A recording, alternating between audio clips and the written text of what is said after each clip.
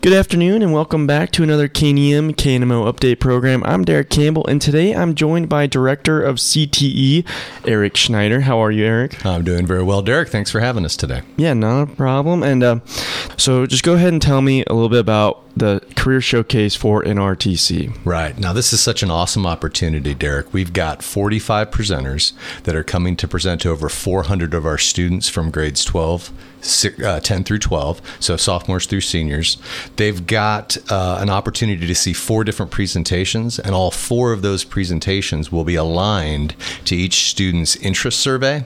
So we don't just have students ambling about looking at a bunch of cardboard cutouts in some big gym. They're going to sit down and talk to real professionals from real industries in real time and make, let's be honest, real connections with those employers and hear what it's like to work in the field.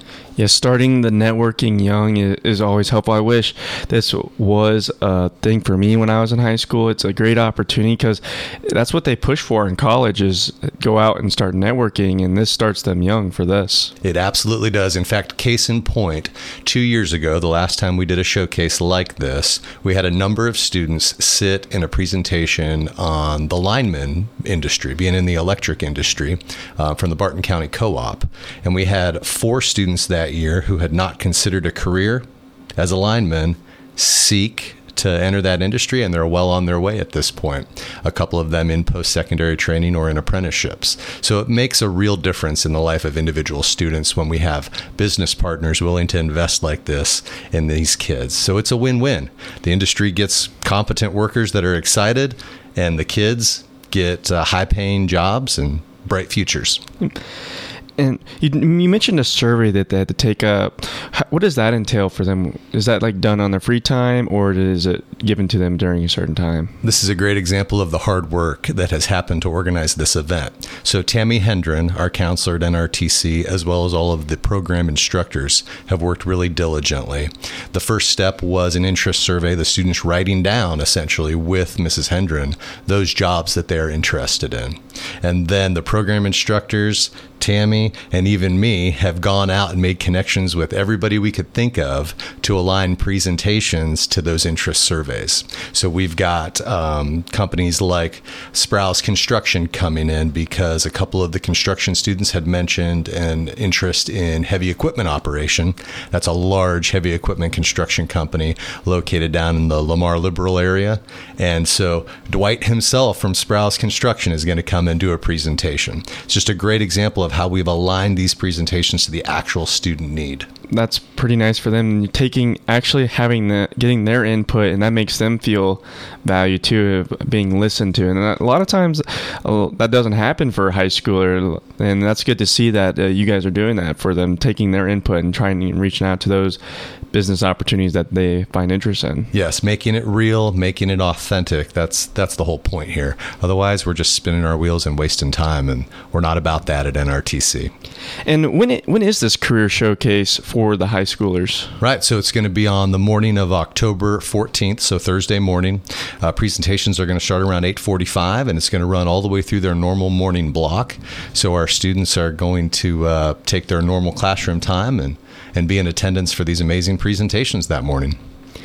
And is there do you usually see a wide range of business interest from the students? Does it vary pretty good every year? Absolutely. We have presentations from educators.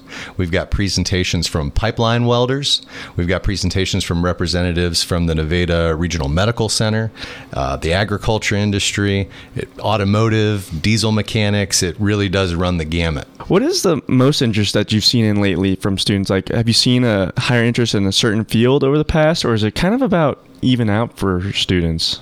We're seeing a lot of growth in interest in graphic design right now, and I think that's a pretty cool thing to see. Graphic design skills can be brought to bear, if you will, specifically as a graphic designer, but I think we're seeing as the business industry continues to get more and more complex that we see a lot of self-advertising within businesses. So any graphic design background kind of reaches into a number of different business industries and jobs.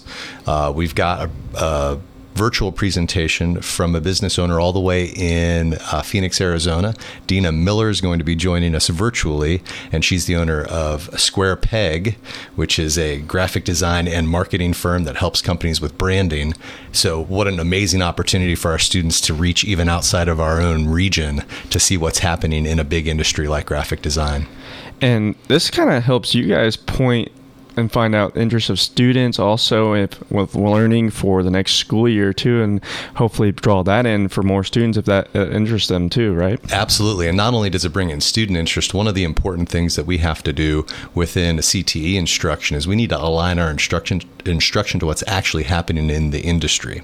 So you'll find that some of the business partners presenting are also invested with us as advisory board members. So each of our 10 career and technical education programs has an advisory board of people that are working in the industry currently, and they keep us informed on what the best practices are for teaching, what the modern equipment is that our students need to have experience with, and what the most important base level skills are, if you will, those soft skills, as we sometimes say. We like to call them professional skills at NRTC.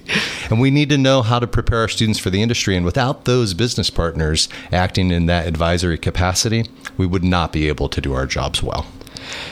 I definitely liked what I'm hearing, because I wish for me, like for my generation, I wish this was a bigger thing for us, because it really didn't come into effect for me until I got to college with the hands-on experience. So it's great to see the hands-on experience and talking with business leaders that are outside of this state, in the state, even locally, like you mentioned, down in Lamar with the construction company. So it's just great to see these kids being able to interact with high up people in the locally and outside the state also. Absolutely. Thankfully, we're starting to see a turn here within, really globally within our society, of understanding how important these trade skills are, how important job and work skills are, regardless of what your educational pathway is to get to the career you want. We've realized that real life work, work ethic and work skills have to be a part of that. So for any parent out there that wants a bright future for their child, they need to keep in mind that not only do they want their kid to take care of all of those base academic core classes, but partnering those with a really solid CTE program is the best way to prepare each student for a real bright future. Yeah, it definitely makes them well-rounded, and it definitely helps when somebody looks at that type of resume too. Like, wow, you guys got a lot of experience, and you're more prepared now to take on any type of task, hopefully. Yes, absolutely. I could not agree with you more, Derek. And just talk a little bit about, like, what do the kids really learn from these presentations? I know we kind of went over a little bit at the beginning.